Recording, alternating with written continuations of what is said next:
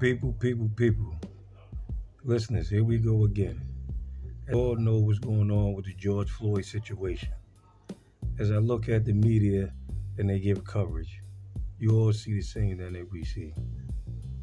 Another injustice situation going on. For all you people who think that it's not a race war, you're looking at the wrong picture.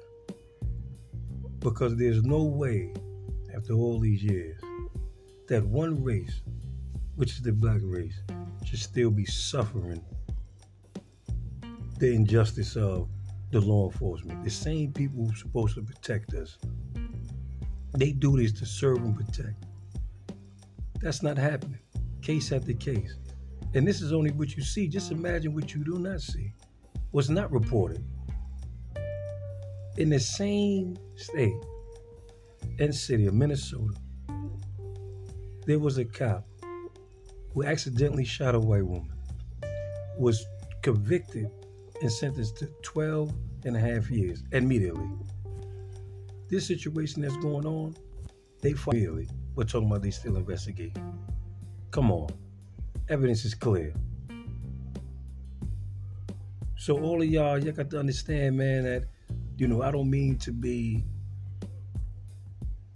sound angry or hate or none of that.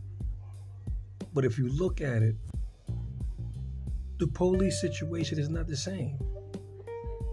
The white people can scream and holler in the face of the police officers and nothing is done. But as soon as it comes down to the race of a black man or black woman, they attack. We shouldn't say nothing. Keep head forward. Don't even reach for your identification.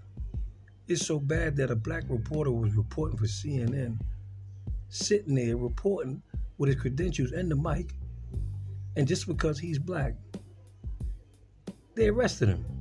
But they didn't arrest the white producers that were standing with him reporting the same incident. So, y'all got to get it right out there, man. Y'all got to understand what's really going on. And the only thing that could change this, in my opinion, is that the black youth of today, who have not been criminalized, should apply to be police officers, should apply to run for office. They should apply to get in position that these racists, bigots, all them kind of people they are in, it need to be taken over. They no longer need to be in position.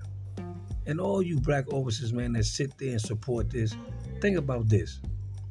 If it was you, there would be no you. Because had you been pulled out your car peacefully with a foot or a knee on your neck and you died, you wouldn't have been Officer X. You would have had on your tombstone X. So understand what's being said and understand what's being done, because this got to stop.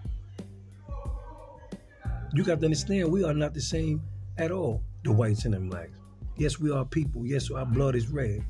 But they don't suffer the same things that we suffer in America. Put it plainly, they don't suffer it nowhere the way we suffer. And I know it's a lot of, white race that's against what's going on. But they helpless. There's nothing they could do. And when J. Edgar Hoover said a long time ago, there would be no more black leaders, he meant it. Because you don't have no black leaders going to all media circuits, who's speaking up, who's educated, who don't feel like they radical. You don't have no more X's. You don't have no more Malcolms. You don't have no more Martin Luthers. So all these educated people with all this money, they need to understand what's going on. Because that money ain't nothing compared to your skin. And I leave you on that.